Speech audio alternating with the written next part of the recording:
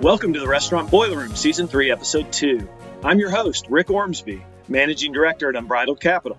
Today, in the Boiler Room, you'll be hearing a really informative interview with Barry Dubin of KBP Foods and Mike Cherney of Grandmere Capital, two franchisees in the Yum system that collectively own almost 1,000 restaurants. We'll be talking about how they got into the franchise business, their revenue outlook for the industry, the impact of policy changes on restaurants, and their thoughts on the M&A market in terms of buying, selling, and financing restaurants in 2021.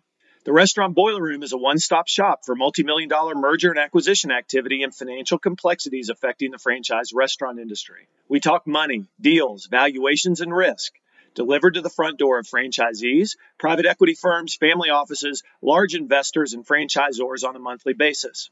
Feel free to find our content at Unbridled Capital's website at www.unbridledcapital.com. Now, let's enter the boiler room. I'm really excited today to be here with Barry Dubin and Mike Cherney, and these guys are special people in my life at Unbridled Capital. You know, over the last, I'm trying to think, guys, over the last 3 years, I think we've, represented sellers that have, and you guys have bought about 300 of restaurants that we've sold, and pretty much half one and half the other. Mike's primarily a Pizza Hut franchisee and Barry primarily a KFC and Taco Bell franchisee. And so they're going to have some dynamite perspectives here. And I'm going to launch this little presentation and just kind of introduce them a little bit. And then I'm going to turn it over to them in a series of Q&A format so that you get to know them and you'll love their personalities. So you can read a little bit about Barry and Mike. I mean, they're just excellent folks, tremendous backgrounds in private equity, and they operate some of the country's biggest restaurant brands. Great guys, really movers and shakers in the franchise industry. And so I'm excited to have them. And guys, welcome. Barry, Mike, welcome. Thanks for being here, really. Thanks, Rick. Happy to be here. Yeah. Thanks for having us, Rick. Enjoy. Got it. Yeah, absolutely. And I was just kind of teasing Barry because he looks like he's got this fancy background behind him.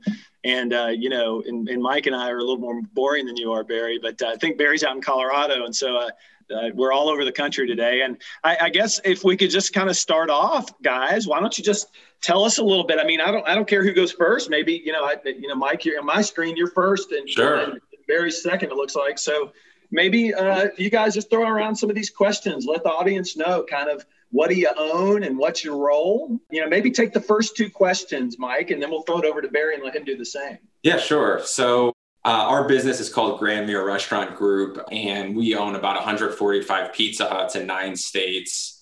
That's our primary business, and we're not in any other restaurant brands. I'm the CEO of the business, and I have a partner, Victor Hughes, who's the president.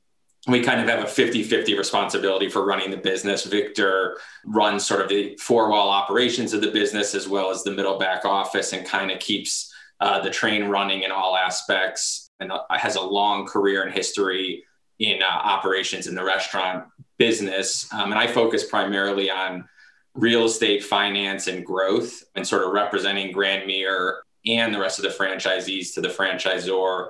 And so have focused on all of our M&A activities and optimizing our returns on the real estate.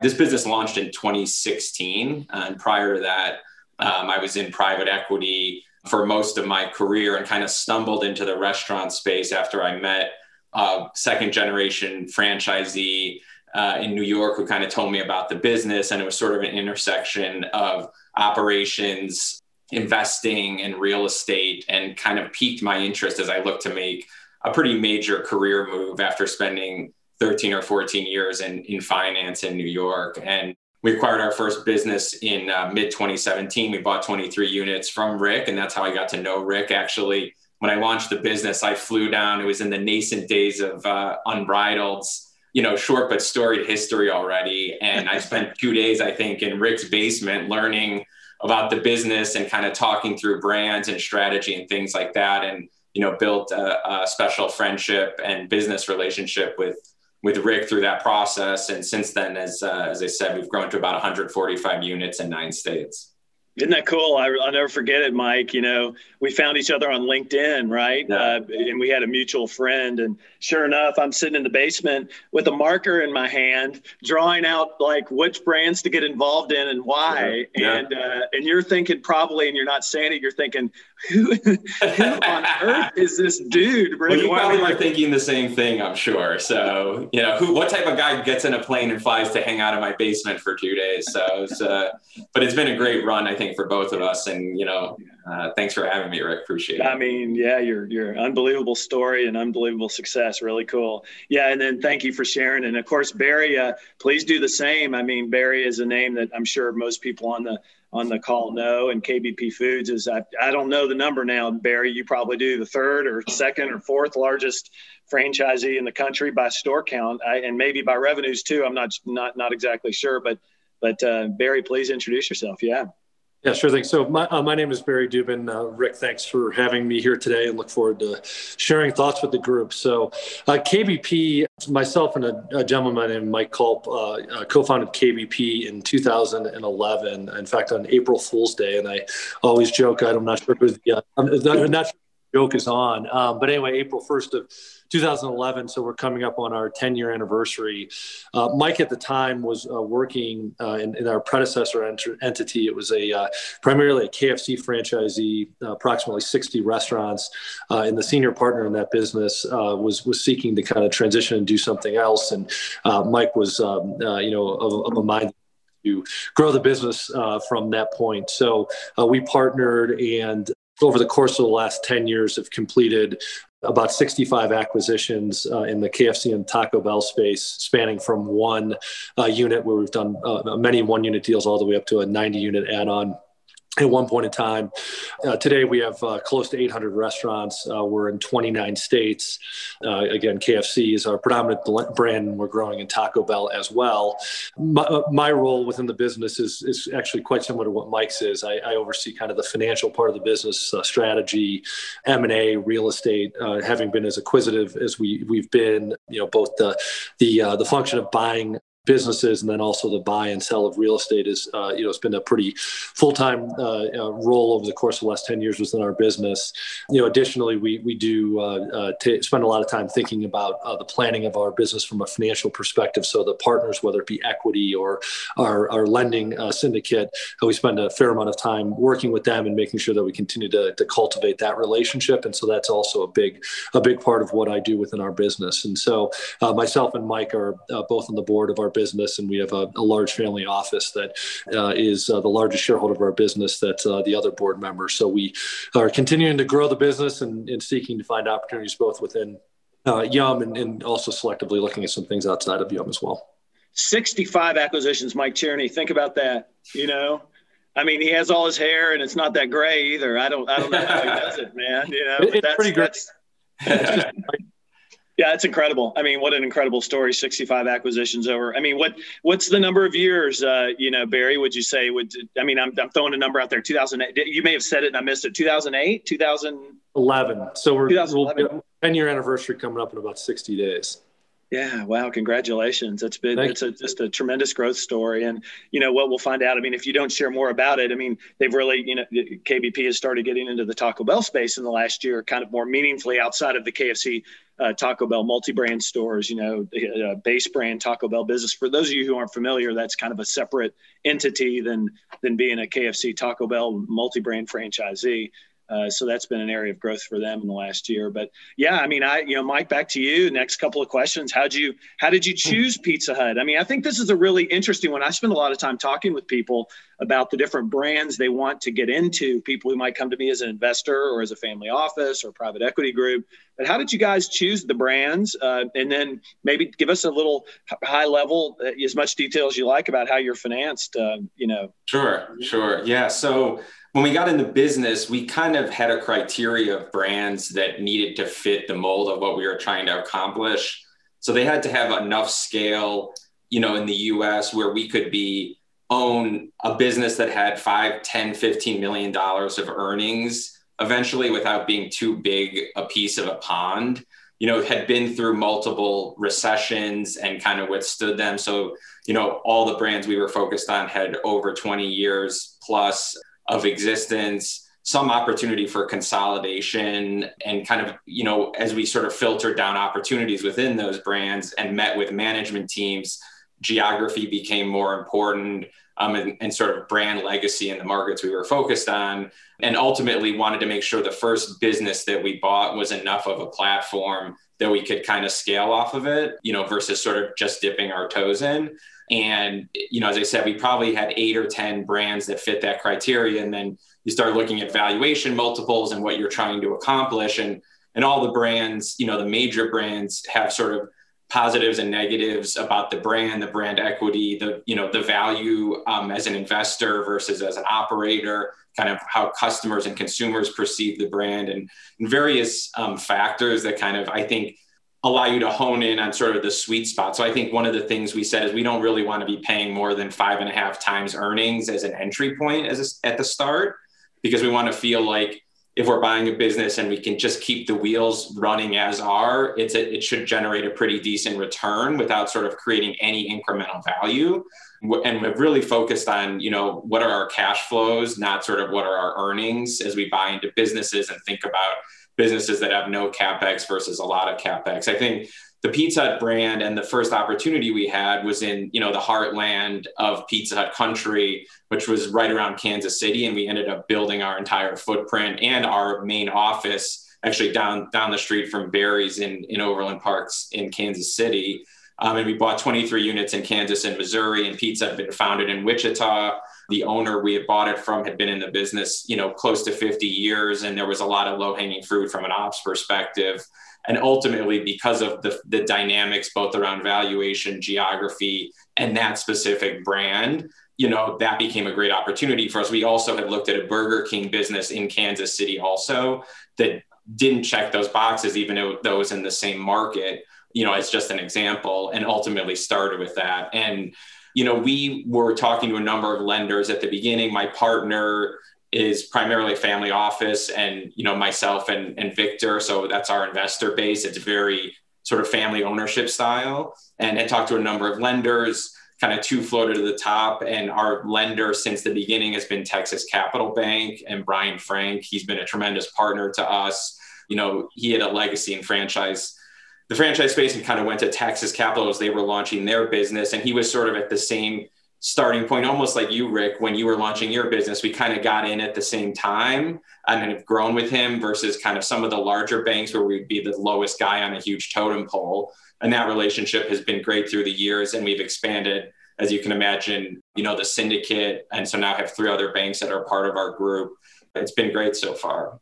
Yeah, it's great. I would probably add, for your business, particularly with Pizza Hut, the numbers aren't exact, but there's somewhere a little less than 100 total franchisees for 6,500 restaurants. And so, when people look to get into a brand from the outside, Pizza Hut might not initially fit some of people's criteria, but they quickly weave themselves through these different brands and see that it's hard to find a 50-unit acquisition or a 30-unit acquisition in some of these other tier 1 brands that are out there. The other thing I would add, it was important that real estate was part of the strategy.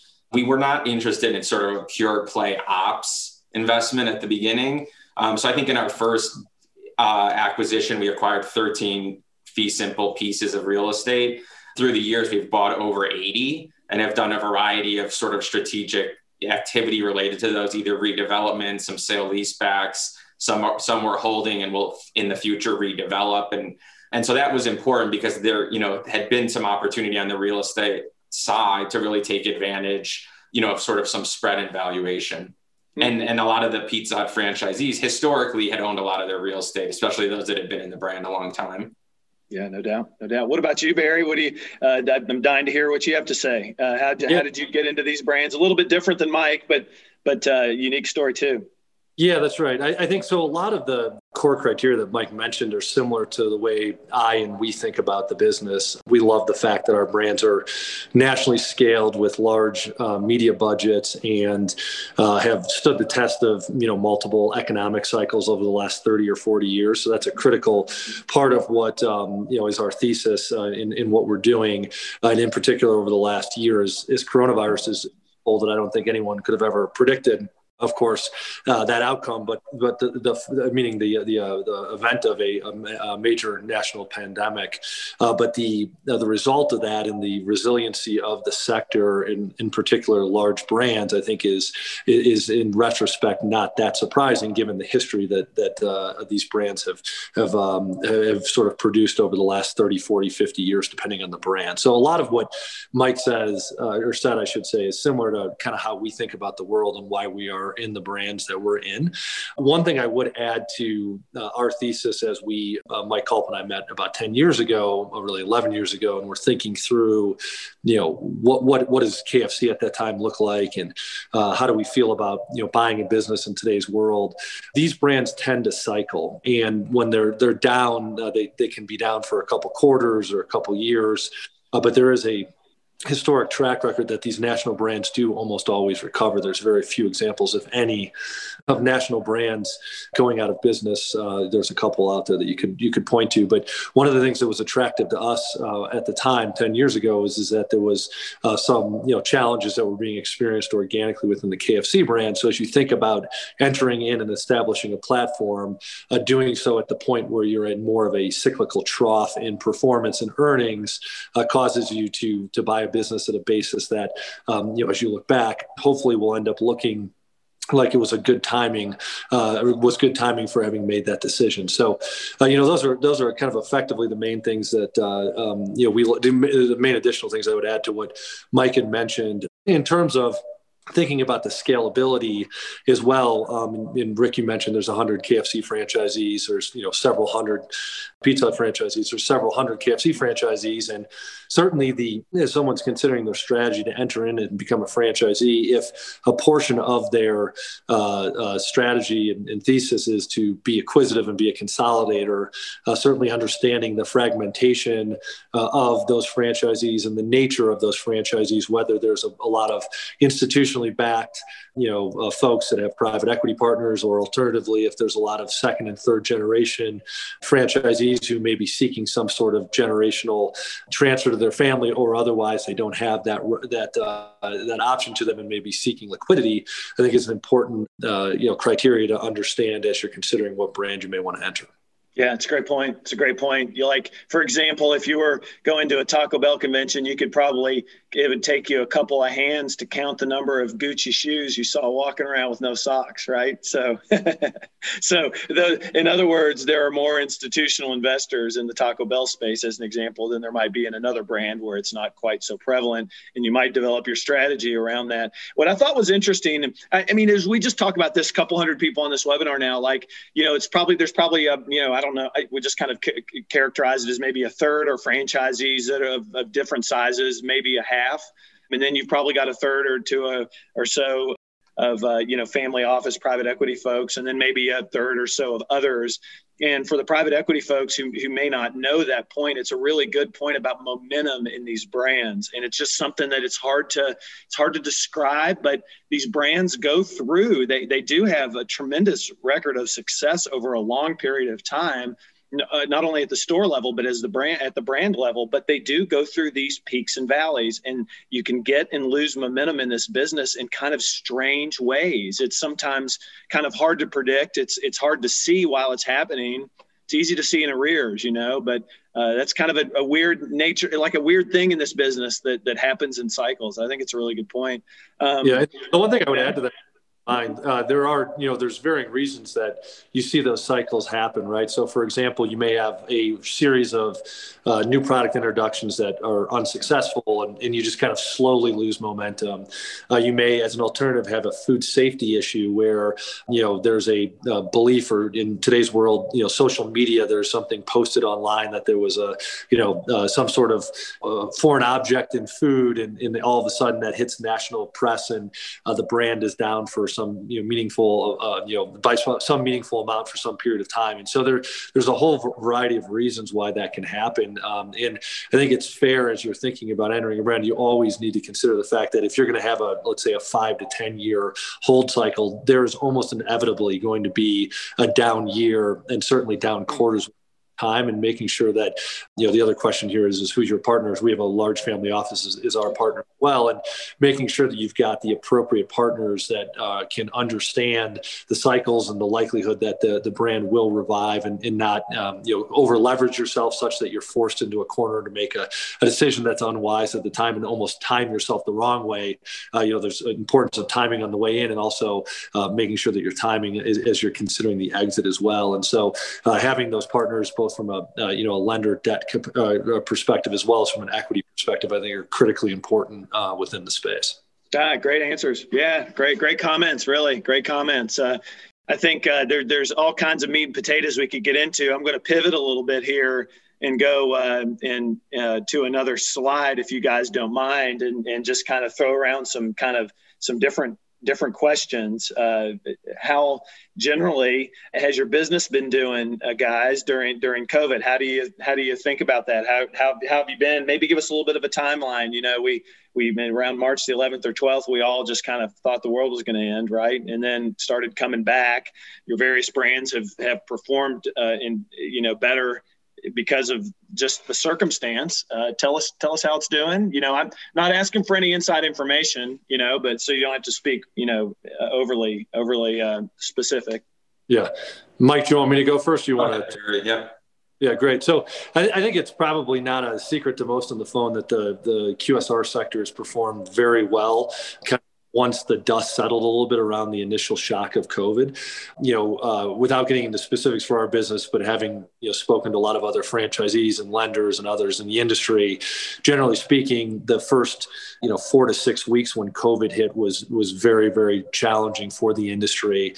The anecdotal word on the street you hear from a lot of people, which I think makes sense, is that people were hunkering down at home. They were going to Costco or the local grocer and spending 2 or 3 times what they were typically going to spend at a grocery visit, and saying, I'm not leaving my house for several weeks. And our business, not just KFC or Taco Bell, but I think the entire sector is largely dependent upon the mobility of our consumers. Although now with digital and delivery, that's becoming a little bit less the case, but still very dependent upon that. And as people become less mobile, as they did very much so during that first 4 to 6 week period, the entire sector, as well as our business, took a very substantial hit. And for those that are in the industry, recognize that the industry is a relatively low margin on a percentage of sales basis with a relatively high degree of fixed cost. And so the tolerance for downside in revenue and maintaining, positive cash flow, not just profitability, but also cash flow, more importantly, is not that substantial. So you started hearing that businesses were down, 15, 20, 30, 35, 40%. I mean, it ran the gamut, but call it 20 to 40% is probably about the average of what you'd hear. I know it's a broad range, but some brands were, faring better than others in a business that being down 3 to 5% in a year is sort of like code red, big problem. So it was extremely concerning for, I think, all in the industry for that period of time. As the pandemic settled a little bit, what transpired is that there was a significant amount of stimulus, of course, pumped into the economy, both to consumers as well as directly to businesses. And we found over the course of the last 9 or so months since that initial trough transpired is that the sector is really an indirect beneficiary of stimulus as it's been put into the economy. So very recently, the trend in the industry tends to be at the beginning of the year that people have stretched themselves financially heading into the holidays. And so heading into January, sales really do take a significant hit. In particular, in a lot of brands, you see a reduction in the check size because people have less money. So they're coming in a little bit less frequently, but when they're there, they're spending a lot less money. This year, what the industry is seeing is they're seeing really no winter because stimulus checks hit essentially at the 1st of January. So whereas people would typically being sort of at a point of exhausting their financial wherewithal, they've received a stimulus check right at the perfect time relative to that holiday season. And so the industry tends to be performing very, very well right now, which is really kind of, if you look at sales dollars, the industry tends to be selling as much product as we would typically be in, say, in October, but you're comparing that to a traditional traditional January from last year. And so percentage increases look outstanding. Dollar sales look like there just isn't going to be a winter this year. And so from a sales perspective, I think the sector's seen that. From a margin perspective, many people have shut down their lobbies and in many cases continue to have them closed. And when you combine higher average check, as mentioned, that people are spending more money when they come to the restaurant, with closed lobbies, with an increase in digital sales, which carry higher check and higher margins, the industry is seeing a kind of a renaissance in the form of in terms of margins that are being generated. An industry order of magnitude, average brand probably in a scaled franchise is 9 to 12% EBITDA margins is probably a good range, depending on the brand and the size of the business and volumes. And I think people are generally seeing 200 to 300 basis point lift. So when you think about it on a percentage basis, order of magnitude 25-ish% growth in margins as a result of what's going on with COVID. So it's been certainly a complete, it's been a windfall both from a sales and a margins perspective for the business. I think, and it's beautiful because I say the exact same things. And for those of you who listen, it's like I just like drop the mic. Great job, Barry. It was excellent. It's a great. I mean, you could, if that wasn't rehearsed, it doesn't need to be for the future. It was perfectly laid out. The only little funny thing I'll say is I remember at the beginning you talked about the lockdown that started happening, and I had to start mailing toilet paper from our office out to Derek Ball in Colorado because he didn't have any. Because remember how no one had toilet paper back in March and April? I mean, I don't know, man. It was crazy. But that was great. Fantastic overview and absolutely 100% what we're seeing in the business too. Mike, what say you? I mean, I guess I'd say before I transition to Mike, you're heavily invested, Barry's heavily invested in KFC, less invested in Taco Bell, but growing.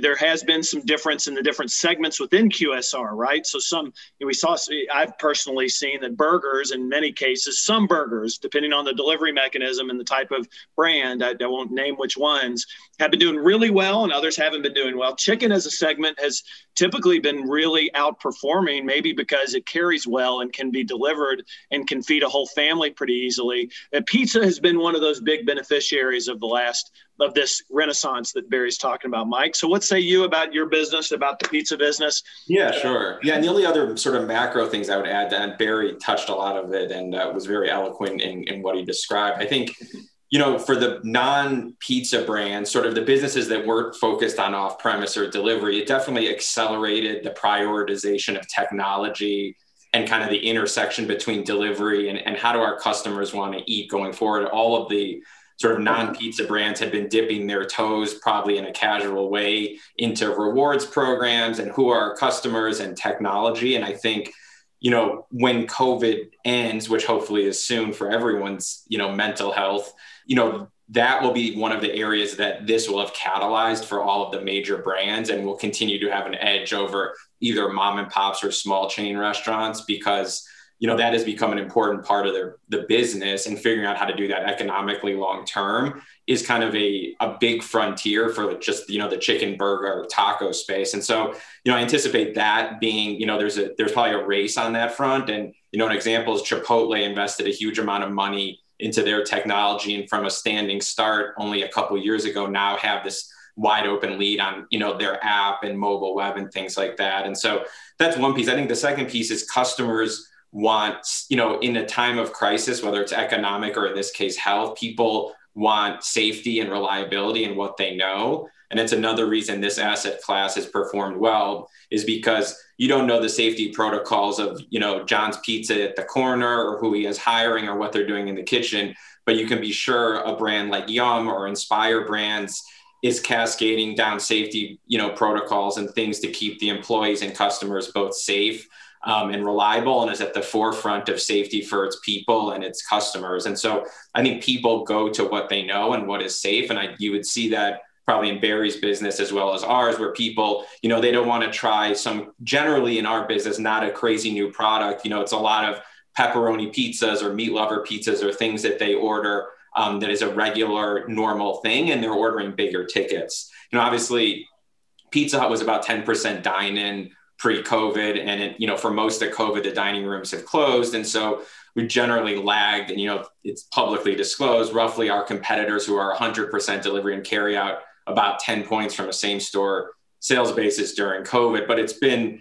it's been one of the subsectors of QSR that has, really performed quite well, and prior to COVID, and probably, this was starting to change in the middle of 2019, definitely in Papa John's, and for sure in Pizza Hut towards the end of the year, where there had been a chase to value. And I think people had stepped off the throttle of value and were slowly moving away from the focus on, Domino's had been on $7.99 for 10 years. And that was catalyzed during COVID as well, because the new constructs that Papa John's and Pizza Hut had launched, coupled with sort of the lack of local options, the lack of dine-in, really accelerated the business in the pizza sector.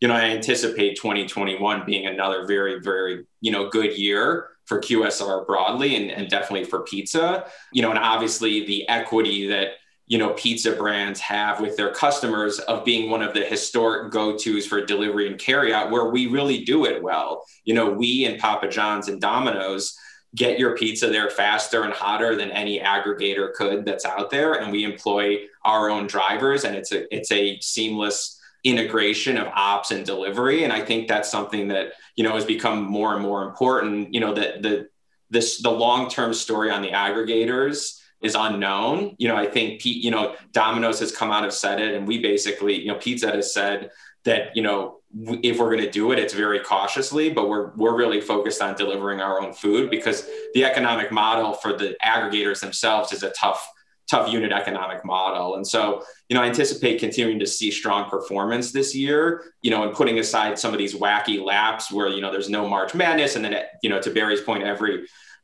restaurant was closed for some period of time. I think the numbers, if you look back on a 2 or 3 year lap, will be very, very strong. And you and I were talking about this with Barry last week, and it's interesting.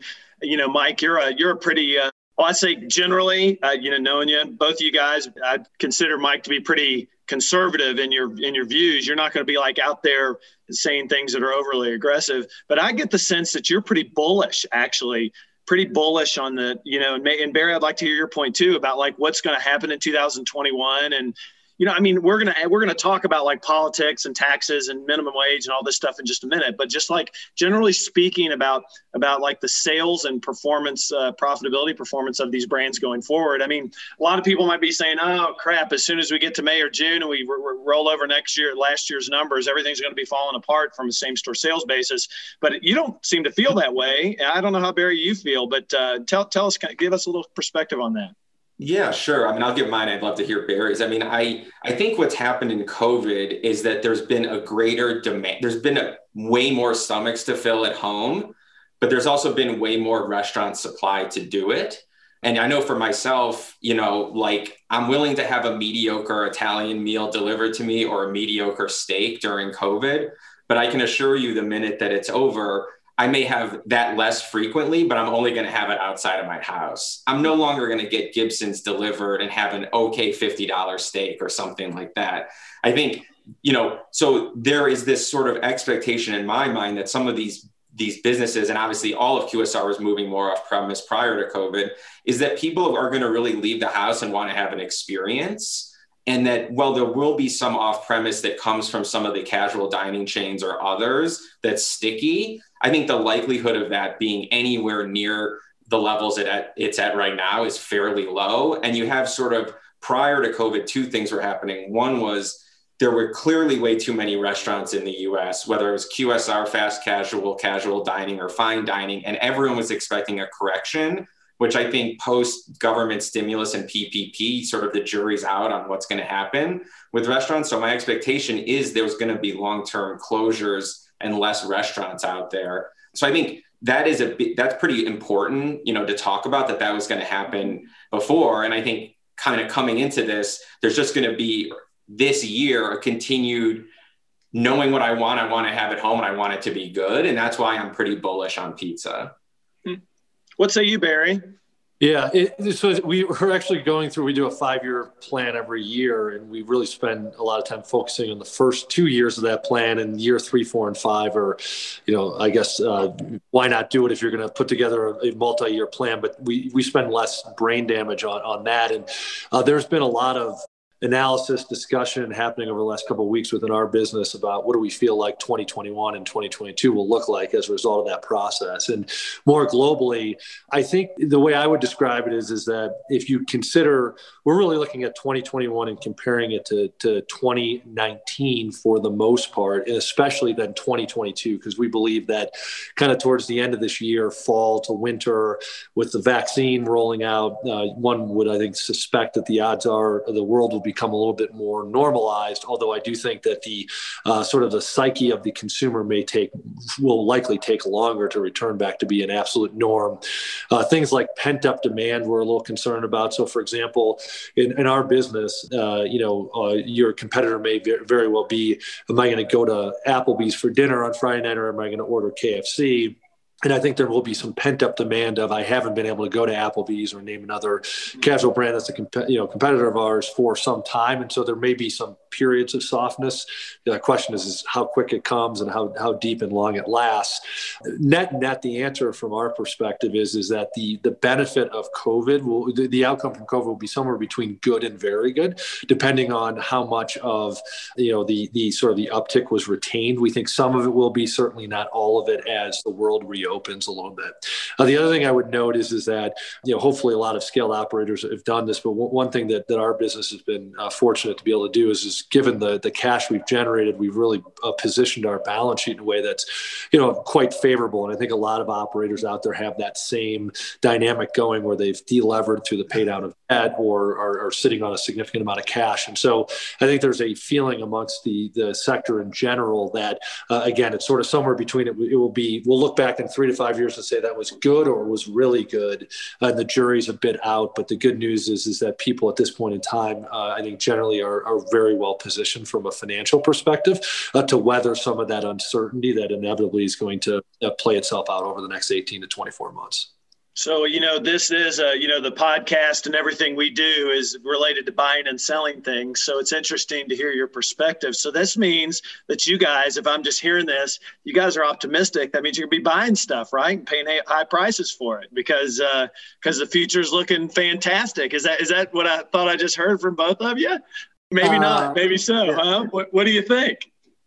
My personal opinion is the next 6 to 12 months of restaurant M&A are going to be very interesting to watch, because there's a discussion around what's the right EBIT, what's the appropriate EBITDA and what's the appropriate multiple. Ultimately, of course, what matters most is what's the purchase price someone's willing to pay for a business. And as I noted earlier, I think the average brand has probably seen a 25-ish% organic EBITDA growth number last year. This maybe even a little low. I don't know, Rick, you've seen more broad-based set of information than we do, but that's my hunch, is in that range. And so if you take a business that last year or 2019 was doing, let's say, 10 million of EBITDA, and it's now doing 12 or 13 of EBITDA, and if you apply, let's say, a multiple of 6 times for that business, you've all of a sudden gone from paying 60 million to everyone can do the math, 72 to 75 million for that business. And if all of a sudden EBITDA reverts all the way back to 10, a pre-COVID number, you just paid 7.5 times for a business based on its pre-COVID earnings. So I think it's going to be quite interesting to watch, and I think there's going to be more launch processes that fail than typical in the industry, because there's going to be expectations from sellers that may be a little bit disjointed from where buyers are willing to pay for assets. So it is going to be very interesting to watch what happens, I think, in the near term and from an M&A perspective. Yeah, I mean, so I think, obviously one factor is, where lenders are willing to lend, and they're not paid to take risk and to take bets on what are the normalized earnings of these businesses. I think at the same time, we have a historically low equity yield environment, and we have a huge amount of cash sitting on the sidelines, particularly, high net worth, families, family office capital, even private equity in some respects. And, for guys like Barry and I that have purchased probably strategically, and because we have existing infrastructure, we bought some small deals, et cetera, we're paying 6 times or something for these businesses. 7.5 times may not sound too expensive if they can still generate a 12 or 15% cash yield. where the leverage levels are. So I think a lot of it will be determined by the type of buyers that are out there. And to our original question around why did we get in the space, or why was it an interesting investment asset class, is, you can sort of add pandemic, not just resilience, but sort of, almost like negatively correlated to it. We outperformed during the pandemic as another positive characteristic of the asset class. And so if people are looking for yield where 30-year treasuries are at a point, and you can't get any yield out there in any asset class, it really does become an interesting one, because it's been around for decades and decades.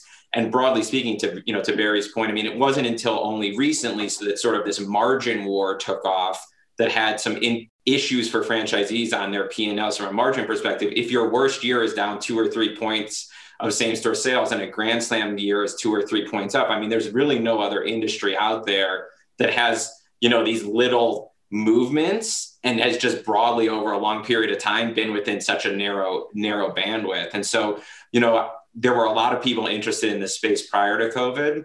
I think, guys that are already in the space are going to sort of have different expectations than people that are looking to get into it. And I think ultimately lenders, will impact people's ability to grow. And the last thing I'll say is, like, the performance of these businesses are good. And I think you hear from Barry and I that we're pretty bullish on our businesses. I'm not sure we're going to be guys meeting other people halfway that are saying, well, that's not normalized EBITDA. I can continue to, drive cash flow to our partners and, pay down debt and reinforce the balance sheet for the next couple of years and see how it plays out and be positive about the direction of the brand, versus compromising on, I'm going to assume that this is going back to where it was in 2019. So those are some other dynamics with it. Yeah. And you say, all great points. And I think the M&A market for 2021 will certainly be an interesting one. I've been asked that a lot in the last couple of days and weeks. And I guess I would say, from our little microcosm of what we're doing, I would say that we're seeing probably an overall increase in activity and unbridled, from sellers calling us wanting to sell their businesses, maybe up 15 or 20%, maybe year over year, which would, our deal size is growing too. So, and we're working off of a base that's kind of wonky and weird, but my sense is that you're probably going to have more people selling, obviously, this year than last year, maybe about the same or less than we're selling in 2019. Our deal size and our market share is increasing, and that's a blessing. But I think you're probably going to be seeing an inordinate amount of smaller franchisees, and maybe franchisees located in the Southeast, potentially in some of the Midwest areas that have low minimum wage, potentially selling. Those franchisees who may own 5 to 10 to 15 locations just don't have the breadth and to be able to handle all of the mess of everything that's going on. While you all may be happy with PPP loans and all the protocols and the closing down the dining rooms and the EBITDA lifts and all these things that you're doing, it's really taxing on a smaller operator. And so the continued consolidation has to happen, I think, in 2021. And there are some headwinds at play too, but I see the same thing here too with a lot of franchisees who are now sitting on businesses that are, they in their minds, whether it's worth 25% more than it was worth or not. It's always worth what someone's willing to pay. They're making 25% more in EBITDA than they were before. And that, I think, is creating an expectation that, that all of a sudden my business is better, materially better than what it was. And that's something we're going to have to see how that plays out between what a seller's willing to sell something for and what you guys are willing to buy it for. And usually the answer is it's somewhere in between, depending on the circumstance. I think one of the things you bring up, Rick, is interesting from an investment perspective, which is like most of the people that have had success investing in the space, it's not because some people lucked into a brand that grew 8 or 10% same store sales for 10 years, and they grew their top line and their bottom line organically without sort of acquisition or meaningful development. Mm-hmm. Most people have been able to get relatively attractive leverage. They've paid down debt, and these businesses cash flow consistently year after year after year. And if you look at them, top line isn't really growing that much, bottom line isn't growing, but because you can get very inexpensive, attractive debt, and you can buy these at very attractive, multiples, you are generating a meaningful amount of cash flow. And so I think that is a consideration. I think there's obviously other things you mentioned, changes in tax code or minimum wage or things like that. And one of the things, that we've talked a little bit about is people that have been in this business a long time have no basis in their business. And so things like long-term capital gains, if you're a small business owner, can have a meaningful difference in your retirement and things like that. So I think I agree that some of the smaller operators, this may be an opportune time, particularly if you think long-term capital gains is going up in 2022 or thereafter. But you've been given a shot in the arm too, right? Like, I mean, and the problem always is with the smaller operators is I don't want to characterize everyone in the same bucket, but a lot of them don't have the foresight to see that when you've just gone through an event, as unfortunate as COVID is, but if you've gone through an event that's really strong and has strengthened your business, like the time to sell a business is to sell it when it's at the top, not to kind of like ride the horse until it's like back down or times like I see it, I hear it all the time. Like, why would I sell my business? It's going great. I'd sell it when it's not doing well anymore. And I think, oh man, that's not the right way to think about that. But what about politics? I see a lot of questions. Barry, go ahead and answer that. Yeah. I know you probably have some comments. Yeah. One quick thing to add to that point, Rick, is I think the majority of people are going to see their earnings peak around Memorial Day of this year, right? Because that's when COVID had hit and people had sort of were rolling those very weak results from, call it, middle of March to middle of April or late April for most people. So by Memorial Day, you're going to get to that point. And I think the majority of brands are going to see some compression on earnings from, call it, June to the end of this year. The question is, and this is where the big debate will be, is what's that compression in earnings? Are earnings going to be, they went, let's say, plus 25 all of last year. Are they going to be down 5% in 2021, or are they going to be down 25%? And I think the answer is probably somewhere in between that. I think there will be some meaningful hit to the majority of brands out there. And so, Rick, to your point, the question just becomes, if you're a seller and you're thinking about selling, or you're an operator, I should say, and you're thinking about selling, and to add to Mike's point, you've got capital gain risk heading into 2022. If you start thinking, say, well, let me launch a process in, September and hopefully get this thing closed by the end of the year. Well, the problem is that in September, you're going to have, problem or benefit, depending how bullish you are on the brand. But in September, you're going to have a pretty good idea as to how this year is going to shake out. And if you wait that long and it's not a very strong summer, given the strength of the rollover you're facing, I think there will be, some reconciliation to what valuations look like as a result of that. So it's kind of an interesting bet if you're an operator thinking about selling your business. Do you try to do it soon, or do you wait and do it over Labor Day once it's proven out that the rollover is going to be pretty strong in 2021? Yeah, no doubt. 100%. Let me jump in and ask a couple of questions. Let's see if I can bang out some of these questions really quickly. I saw one, like, how do you find investors like you guys for your businesses? Well, that's a plug for Unbridled Capital. You call us. You call Unbridled Capital. We help you find that kind of an investor for your business. You go to the trade shows. You attend industry events like this. You get to know people through networking. It's hard to do in a virtual environment, which is how we kind of jumped into these podcasts and webinars and things. Let's talk about here's a question from a dear friend: $15 minimum wage, cap gains increases. What say you guys on how that'll affect your business and whether we'll see it in 2021 or when we'll see it? Yeah, I mean, there's not a short answer to that, I don't think. But, from my perspective, going there nationally, I mean, I think it hurts mom and pop, either operators, mom and pop businesses initially, and drives up unemployment, which is fairly high right now.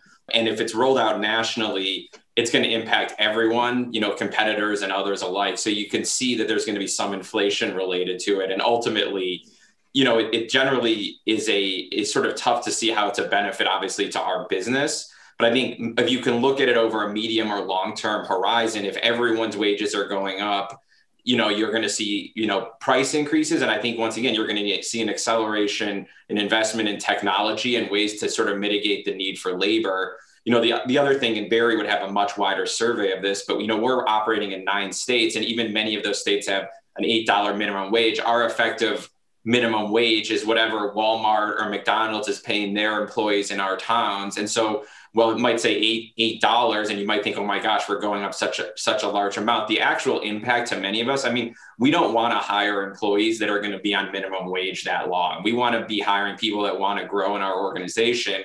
And so ultimately, the length of time that someone's on minimum wage, is hopefully not going to be that long, and we're going to be paying them more because they're going to be doing more. And I would say, lastly, almost 2/3 of our employees are delivery drivers. who make tips and generally make above $15 as it is. So a big piece of our labor force I think it will have a trickle down effect to other folks as it's implemented, are already above that level. So I think if you have a medium long-term view on it, it'll be okay. And obviously, the bigger chains with the bigger technology budgets and things like that will have tools that mom and pops and local operators won't to sort of offset some of those.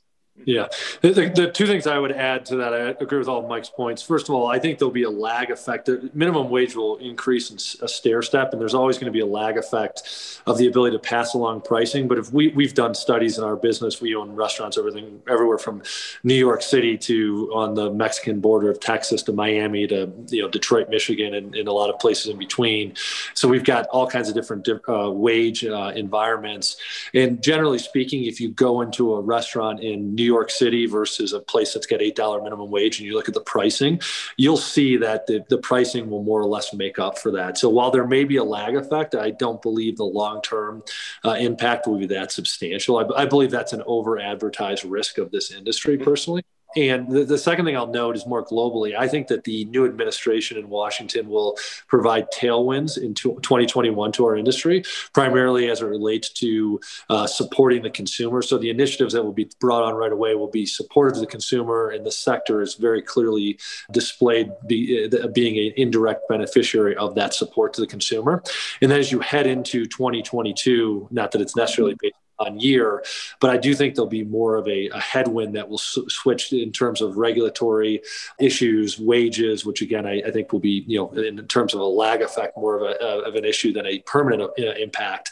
But I do my opinion is 2021 is going to be quite strong as it relates to the consumer, given the support that we're going to see pushed out in the form of stimulus 3.0 and maybe 4.0, and then kind of the reality is going to settle in a little bit more as you head into next year. Yeah, I couldn't agree. I couldn't disagree at all. I think you're exactly right, Barry. The only thing we didn't really talk about is taxes. And clearly, if you're, in our job doing sell side M&A and the clients and the deals that you're looking at, that's a motivator as well, right? You think you might have to pay higher capital gains taxes, whenever that might be, whether it's, delayed until 2022 or retroactive for January 1st, 2021, which most people think won't happen. It's still a factor. But I agree with you. I think we're going to see a good year this year, and we're going to see some pretty severe headwinds in 2022 that maybe they're more severe than what people really realize. But a lot of that's macroeconomic too. Some of it regulatory. Okay, we've got just a few minutes. Let's go rapid fire. So any brands and segments you're not operating in that you really like right now? Mike, then Barry? I have a bit of a contrary, I'm interested in casual dining, as we speak, and have been spending some time on it, trying to get a better sense of the landscape. And so, broadly speaking, I'm looking at both brands as a franchisee, as well as sort of mid-sized, maybe sleepy brands themselves, besides sort of continuing to look at other QSR opportunities. Oh, interesting. Yeah. What about you, Barry? A challenge for us is just given the size of our business. Yeah. And if we want any individual segment to be, let's say, at least 20% of EBITDA, when you're 800 restaurants, people can do the math. You effectively need to be in a place where you probably can get the equivalent of the profitability of 250 QSR outlets, which may be in a higher volume concept, 100 to 150. So we really are limited in the brands that might be of interest to us, just based on that reality of scale. We were at one point a franchisee of a brand that we were larger than the franchisor in terms of its EBITDA, and that happened just we grew at such a clip. And so I think our filter is pretty limited just based on our scale. Casual dining is interesting. I think there are some people, I've heard others like Mike say that they're, given where they are in the cycle, similar to my comment, and when we got into the business about 10 years ago, there are the casual dining, there will be some ongoing. Casual dining is not going to die altogether, and there will be some winners. And this is probably pretty close to a cyclical trough, one would think. So it's an interesting play, I think, to think about casual. Geography too. I'm starting to hear more and more people reconsider the higher wage states because they already have enacted a lot of the minimum wage legislation that would already lead them to believe that they're buying a P&L that is largely already accounted for higher wages. So I thought that was interesting. People talking about specifically the Northeast and West Coast in a way that's much less unfavorable than it has been in the past. So not to throw water on that, I think some of the challenges are not directly economic in some of those as well. There are policies beyond just a minimum wage, as far as, just protections and difficulty to be in business is something we've thought about that too, Rick, and it's a very valid point. And I think you have to weigh, those risks, in conjunction with the actual $15, because there's just other things that have happened as well that have been tough to look at. Yeah, for sure. Good, nice comment. Okay, a couple of minutes left here. Let's say we'll do one question on this slide, and then I'll jump into some of the Q&A and bang that out, and then we'll end up here. So, any longer-term trends or anything that you guys would see? And let's maybe make it specific to buying and selling franchise restaurants. Any comments about what you think might change coming out of COVID from an M&A perspective in the franchise space? Anything may jump out at you? Yeah, so Mike mentioned this earlier, and I agree with his point, which is if you look back 10 years, I feel like the franchise space was considered somewhat of a specialty industry, almost like healthcare to a generalist investor, where it's, hey, you either have to have an expert or don't touch it. Heading prior to COVID, I believe it was becoming more of a mainstream category for institutional investors to consider. And I think coming out of COVID, that will even be greater, given the lack of how do you get access direct to the U.S. consumer here, with the Amazon impact on a lot of businesses and the resiliency that the sector displayed here during COVID. So I anticipate that there will be even more offices and in funds that are considering the sector that had not been prior to COVID. Mike, got anything up your sleeve? Any thoughts? No, I think that's right. I mean, I think it's not like investing in apartment buildings where if you miss one, there's one down the street. So I think there will be continued demand for this.